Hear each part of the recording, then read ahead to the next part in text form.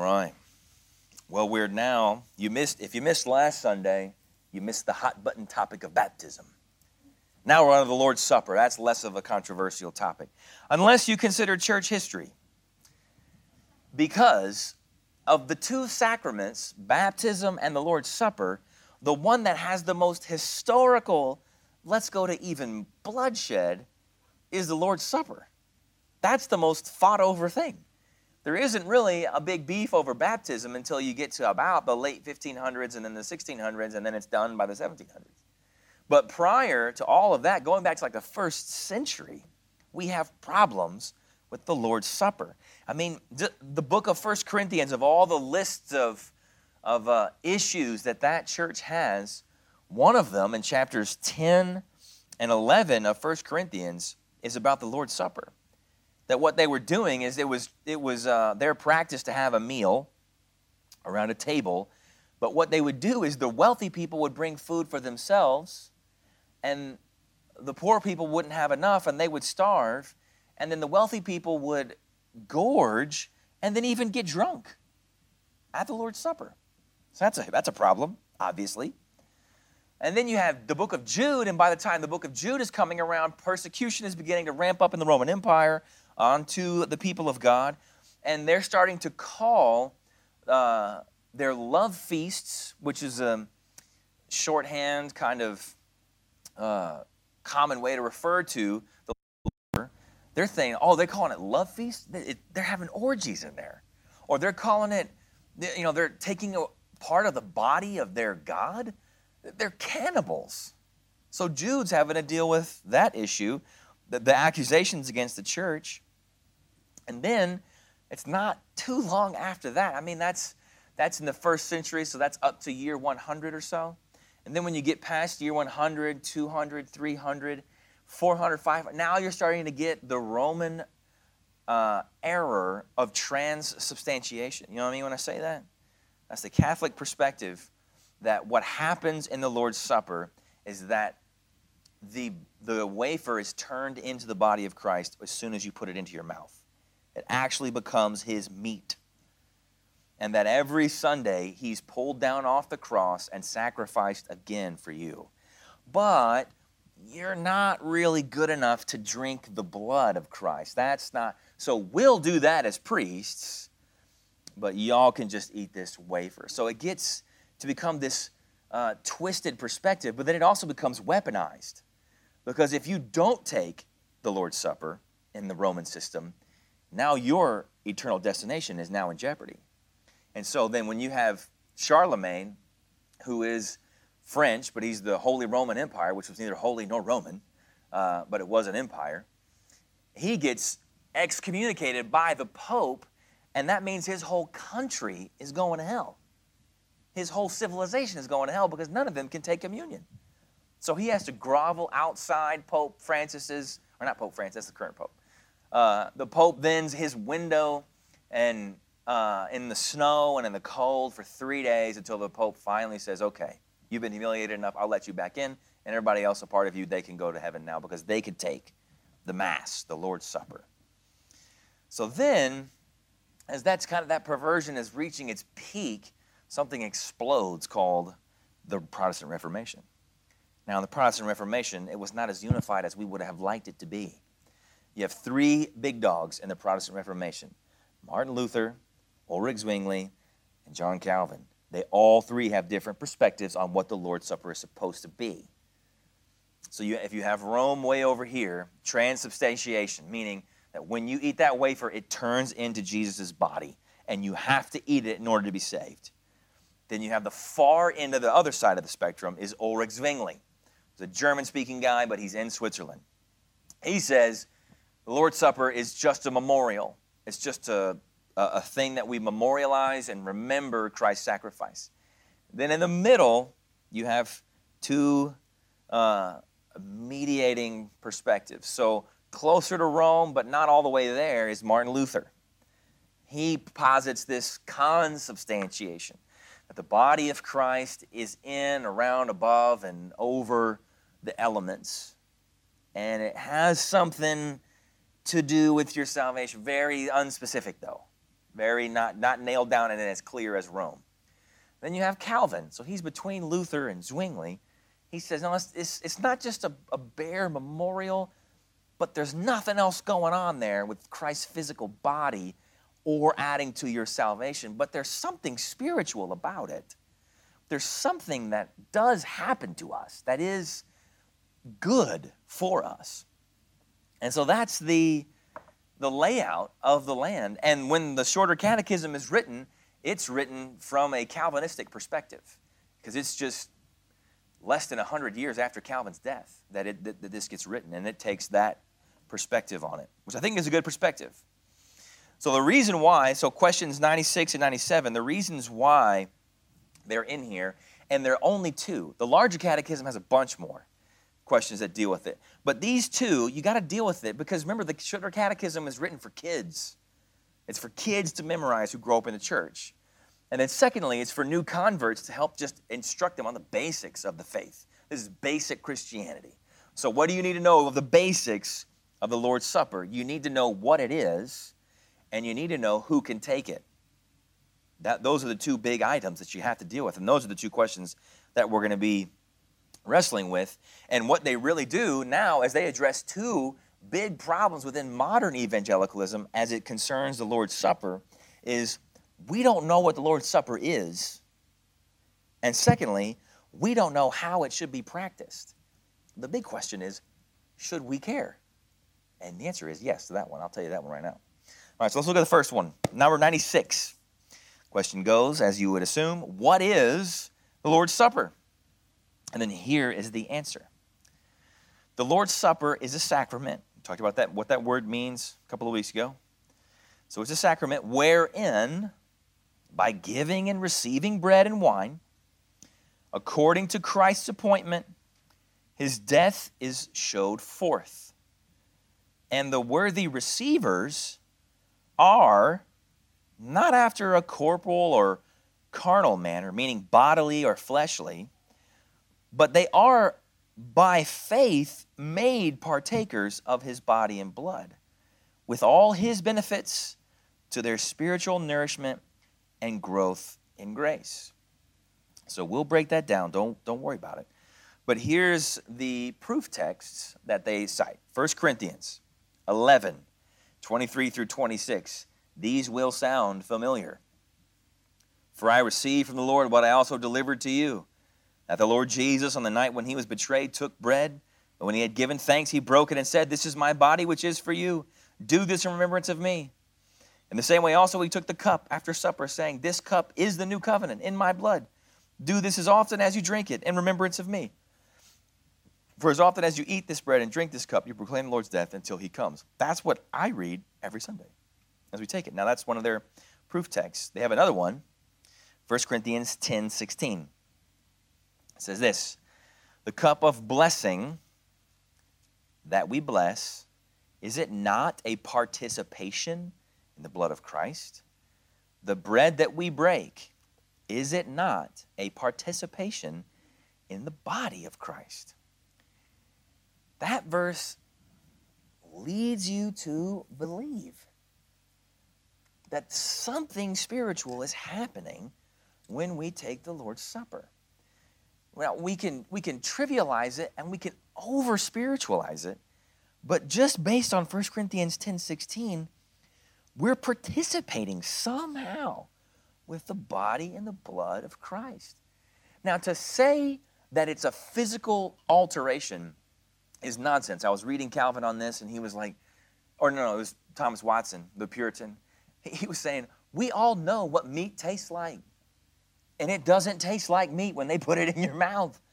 And I mean, just the simplicity of it all, and seeing status or physical statuses change, the silliness of that. Like we know that that's not there, but we also know that it's got to be more than just like it's kind of like a flag. It just kind of tells you who we are. It's got to be more than that. That what we would see, as we've seen it before earlier in the questions in the Catechism, is a means of grace. That God's grace is delivered to us, not saving grace, but sanctifying grace, through channels, right? So the preaching of the word, the reading of the word, fellowship with one another, prayer, all of those things we would know that's good to me. That's God's grace building up into me. And the Lord's Supper or communion or the Lord's table, whatever we would call it, it's one of those things. It's spiritual nourishment for pilgrims, which is why it's to be done over and over again, similar to Passover, which is to be eaten every year over and over again. Now, if it's not sanctifying us, then something is wrong. That's what the answer is all about, that it's sanctifying, it's building, it's bringing benefits to us. And the last phrase is, and growth in grace. It's supposed to be doing that. Now, how would it do that? How would eating this, which we do now in just a cracker and some juice, but I know pastors in churches who they all sit around a table, the front of the church, and you pass a cup and you pass a piece of bread. You're looking across the table at your church members and your friends. I think that's a healthy thing to think about, taking this all together. So how does it sanctify us? What should it do? What it should do when we see the sparkling red and we feel the real matter of the bread, there should be some cognizance of guilt, that I did something for these symbols of brutality to be in my hands. This is not a healthy body that we're remembering. It's a shredded corpse that we're remembering. But then we should also be blessed by grace every time, knowing that Jesus doesn't hold it over me. He didn't even hold it over Thomas, who doubted his resurrection and doubted his real body to be able to come back. So we should be overwhelmed by grace.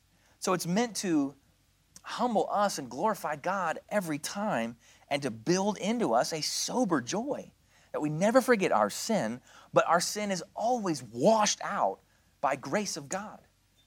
And what we want to do is, the temptation is to either fixate on our sin or fixate on our grace. What the Lord's Supper is saying, we think of both.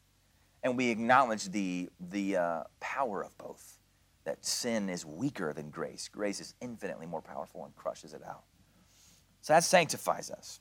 But now, this us that we keep saying needs to be addressed. So question 97 says this: what is required to the worthy receiving of the Lord's Supper? Now, if you asked even just the most generic evangelical that, how do you take the Lord's Supper in a worthy way? What do you have to do to make yourself worthy? Or rather, to practice it in a worthy way? That wouldn't even comprehend. And we saw that in COVID, did we not? You got people on video screens saying, yeah, just grab some orange soda and some Cheetos and we'll do some communion. It's fine. No concept of a worthy manner for this. Really, we don't think about that in church at all. What's the worthy way to hear the word preached? What's the worthy way to read the word? How am I worthy to pray? Certainly with this worthiness, we should think about it because the Bible has a lot to say. So here's the answer. It is required of them that would worthily partake of the Lord's Supper that they examine themselves of their knowledge to discern the Lord's body, of their faith to feed upon him, of their repentance, love, and new obedience, lest, meaning unless, coming unworthily, they eat and drink judgment to themselves. Now that last phrase is just straight plagiarism of the Bible, which we'll get to. So the short answer to that question is, what is required of the worthy receiving of the Lord's Supper? Meaning, not everyone can take the Lord's Supper every time. There's some things that need to go into this, to evaluating this. What is it to take it worthily? To take it worthily means two things. To receive it with due preparation, meaning the preparation that it deserves, and secondly, with a suitable behavior when you're at the Lord's table. Not meaning like you have good table manners or that you hold it in a certain way or you respect it like in the Roman church, that you can't chew it. You have to just let it dissolve. I'm not talking about that. It's your heart in the moment that matters according to the Scriptures. So let's look at a few. The first element that they give us a verse for is self-examination, that we should examine ourselves before taking it. 1 Corinthians 11, 28 and 29 says it as plainly as possible. Let a person examine himself, then and so eat of the bread and drink of the cup. For anyone who eats and drinks without discerning the body eats and drinks judgment on himself. So every time we take the Lord's Supper, which we do weekly, your heart should be examined. Every time. The supper should be a regular confrontation with unconfessed sin. Now, when we say that, that sounds heavy-handed and judgmental in just our modern evangelical world, but it's only heavy-handed and judgmental if there is no forgiveness of sins. But if I know that my sins are forgiven, then shouldn't I want a regular, perhaps even weekly, rooting out of my heart of where is there sin hiding, Lord? I don't want it. Like Achan in Joshua, who hides the spoils that he wasn't supposed to take from the war. I don't want sin in the camp. I want it all out. So thank you for this moment that I'm confronted with it, because what I'll do on my own is hide from it. What I'll do on my own is deny that it exists. So we should be confronted with it, forcing God's people to consider personal holiness and use that moment as a moment to repent. Do we not need to confess sins even on the other side of the cross? Absolutely. Do we not need to be reminded that there is grace for us? Then self-examination shouldn't bother us at all. Secondly, the answer talks about the necessity of the presence of faith. And it quotes this, 2 Corinthians 13:5, which says, examine yourselves to see whether you are in the faith. Test yourselves. Or do you not realize this about yourselves, that Jesus Christ is in you, unless indeed you fail to meet the test? First of all, what we need to do is, am I even saved? Now, this is a good thing to work through. We know people who can get wrapped up in their own salvation and never think that they are saved. We understand that. And we would counsel differently in that. But this verse, 2 Corinthians 13:5, is still true.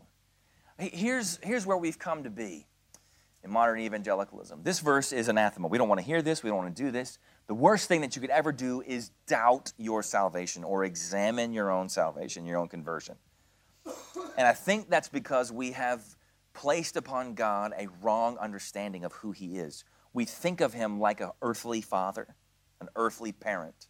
And if I'm questioning whether or not I'm saved, what I'm really questioning is whether or not my Father loves me. That's not what we're talking about. That's not in this issue at all. Because when we run to somebody who is wrestling with their own salvation, what we're really thinking is that you don't believe God really loves you. That's not what we're after. What we're after is, have you repented and trusted in Christ? That's what we're after. That's not the other way around. But because we've made, and you can just look at the popular books that exist about God, he's just our mushy sky daddy, that he's just up there. He's just so concerned with your life and exactly how it should go and how he can help you achieve your dreams. That he gave, when somebody doubts the salvation, it's like you're doubting God's love. No, we're not. I'm just being honest about my sinfulness. And whether or not that is. And then the bigger problem is, so you examine yourself and you say, I don't think that I'm saved. Do you want to be? Then repent and believe now. Right now. It's right here for you. So that the Lord's Supper, it could be leading people to Christ. I don't think that I am. Now, we know that there are plenty of people who are genuinely converted and struggle with their assurance of faith. That's not really what we're dealing with here, but we will get there.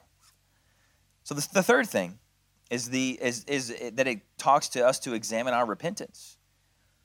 It's 1 Corinthians 11:31. But if we judged ourselves truly, we would not be judged. Now that gets difficult when you're translating from Greek and English, but when we judged ourselves, if we evaluated ourselves rightly, we would not be condemned by God. That's what that verse means when it says, if we judged ourselves truly, we would not be judged. Meaning if we evaluated ourselves and really understood and really got down to the truth, then God would not judge us because he wants to extend grace for all who call upon his name. So we have to consider our repentance. Was it real or was it just fleeting emotion? We've all seen that 1,000 times with people. That wasn't real repentance. That was just, I felt bad at a time. I mean, there was a guy who showed up this was about a year ago. He was staying at Motel 6, just got out of jail, showed up to church, and what he wanted to do was just tell somebody who was a spiritual person, a pastor, that he's turning his life around. But I wasn't here for that. I'm not here to say, oh, good, brother, I'm so glad to hear that. That's exciting. I was like, well, why? What are you doing? This repentance is not, and according to this, what saves you. This is just, hey, I'm serious this time. So evaluating your repentance is good. Not looking for perfect repentance. Nobody's going to have that. We're always going to, if you took a snapshot of our lives, look like you don't believe at all. You don't repent at all. But over the long haul of our lives, do we have an authentic repentance? Fourthly, it says our love, we need to evaluate our love. Do we have a true love of God? And the cited verse is 1 Corinthians 10, 16 through 17. The cup of blessing that we bless, is it not a participation in the blood of Christ? The bread that we break, is it not a participation in the body of Christ? Because there is one bread, and we who are many are one body, for we all partake of the one bread. Now, wait a minute. That didn't say anything about loving God. I was confused by this verse being cited by these Westminster divines, but my default position is they're smarter than me. So I got to figure out why they would put this verse here. And then it, of course, comes to me. If you love God, you will love his church. And that last verse, verse 17, it talks about we are one body, we partake of one bread. If I'm not reconciled to the church, then how can I be reconciled to God? In fact, the Bible says that. This is not cited in the Shorter Catechism, but it's in our Bibles, 1 John 4, 20 through 21. If someone says, I love God, and hates his brother, not biologically, but Christologically, your Christian brother and sister, he's a liar. For he who does not love his brother whom he has seen cannot love God whom he has not seen. And this commandment we have from him, whoever loves God must also love his brother. I mean, this is the most obvious manifestation. I can't tell if you love God in any other way unless I see that love acted out towards other Christians. I can't see it. If I just told you, go love God right now, well, what would you do? If you're a pagan and you're worshiping Baal and you want him to rain down fire, you start cutting your arms and making yourself bleed, like, look how serious I am, Baal. Or if you're worshiping the god Molech, look how much I love you. Look, I'll put my child in the fire and burn them alive. That's how much I love you. But how do we show that? By loving each other. That's how we do it. The church. That's who we're going to take communion with. And it goes along to say that if you have no love for the church, you have no love for God. In the same way as somebody who says, man, I love you, brother, but I hate your wife. Good night. She is a nightmare. Then you don't love him, right? Because what husband goes, I get it. Yeah, no, we're one flesh. If you hate her, you hate me. We're done. But everybody says that. Oh, I love God. I just hate the church. I just love Jesus. I hate his church. He's the bride. She's the bride of Christ. We don't get to do that. So that's why that's what that's after. Do I love the church? Then we can see it. Then it talks about our obedience in that answer, a real desire to obey. Look at 1 Corinthians 5, 7 through 8. Cleanse out the old leaven so that you may be a new lump, as you really are unleavened. For Christ, our Passover lamb, has been sacrificed. Let us therefore celebrate the festival, meaning the Lord's Supper, not with the old leaven, the leaven of malice and of evil, disobedience, but with the unleavened bread of sincerity and truth. I want to obey sincerely. Holiness for me, obedience for me, this is what any believer should say, is not a burden. I may fail at it, but I don't hate it. I don't go look at, gotta obey God's word again today? Man, I gotta do what the Heavenly Father would want me to do today. Oh, I gotta not do my heart's desires, but do his heart's desire. If that's a burden for you, then he's not your father. The desire to obey, not the consistent, perfect execution of obedience. The desire to obey, the long to be less sinful and more Christ-like. That's what we should be examining as we take the supper. Then lastly, what it said was, if you have the answer there with you, that if you come unworthily, they eat and drink judgment to themselves. And that's straight out of 1 Corinthians 11. 1 Corinthians 11, 28 through 30. Let a person examine himself then, and so eat of the bread and drink of the cup. For anyone who eats and drinks without discerning the body eats and drinks judgment on himself. Now listen to this next verse and just take it at face value like we take the scriptures. That is why, what is why? Previous context is examining yourself and eating and drinking judgment to yourself.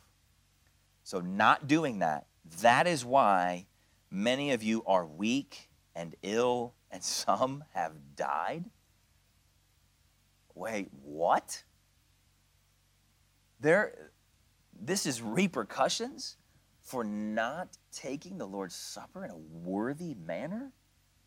Now, we can't say that this is typical of God because we only have one execution in church ever recorded in the book of Acts, chapter 5. But here we see 1 Corinthians. This church was messed up.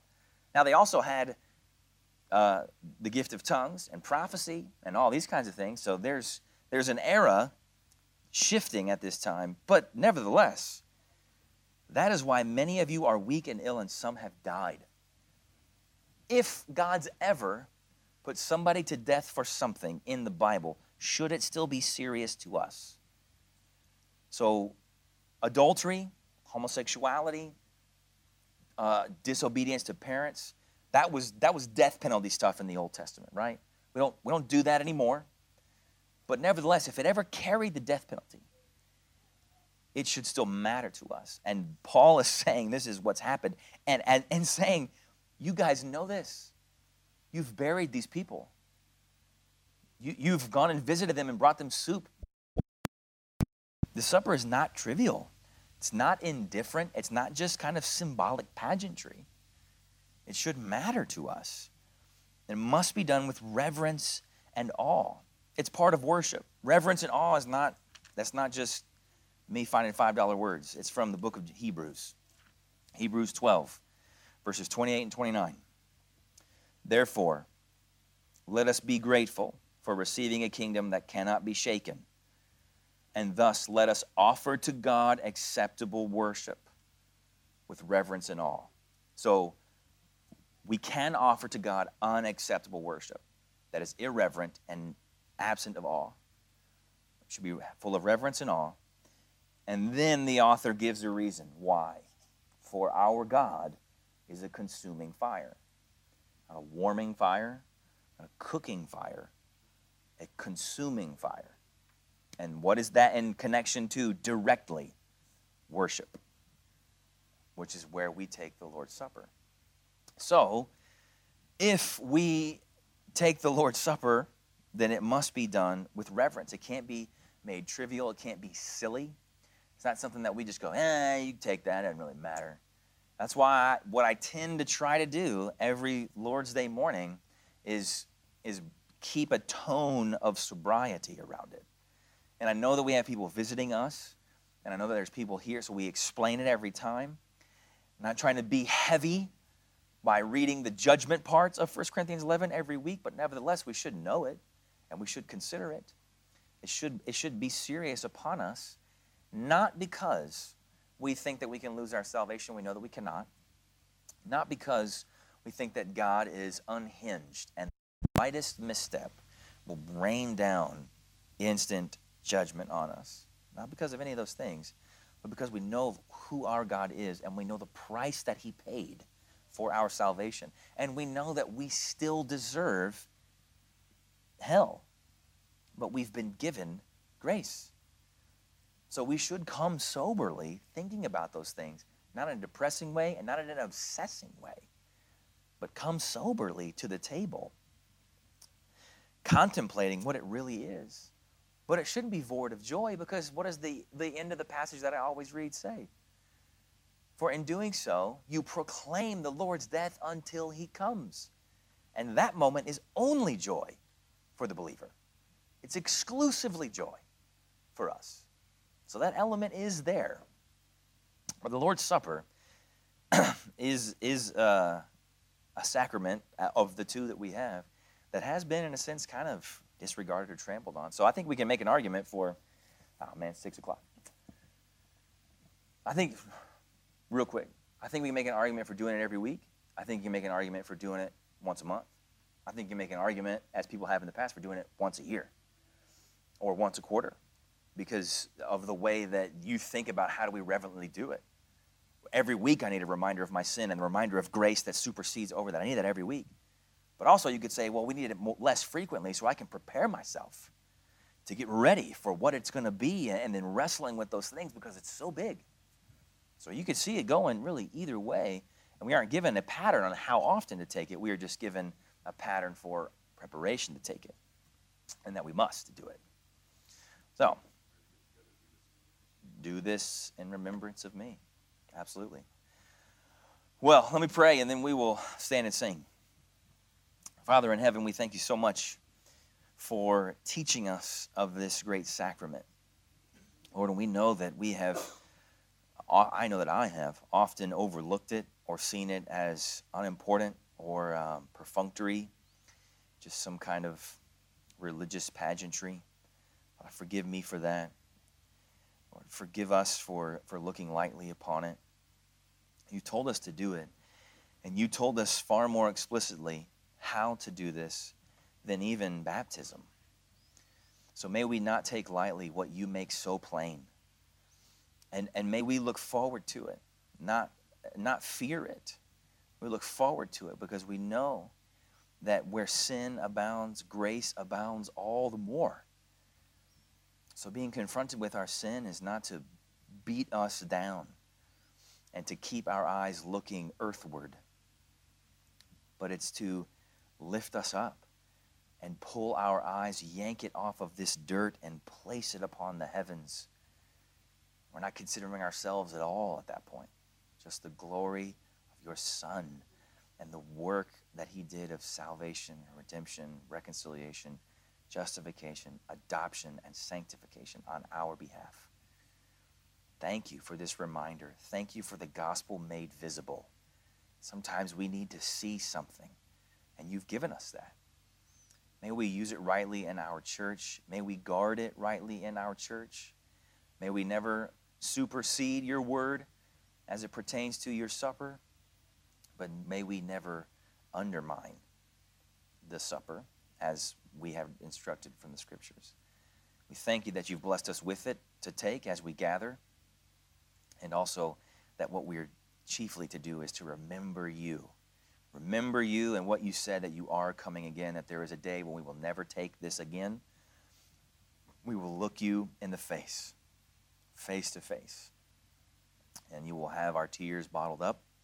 You will have all sickness walled out, all sin, evil, pain, suffering walled out, all good, all pleasantness, all joy, all exaltation, all elation walled in. We look forward to that day, and may you use your supper in our church to build into us an anticipation for that day. Thank you, Lord, for this time. It's in Christ's name we pray.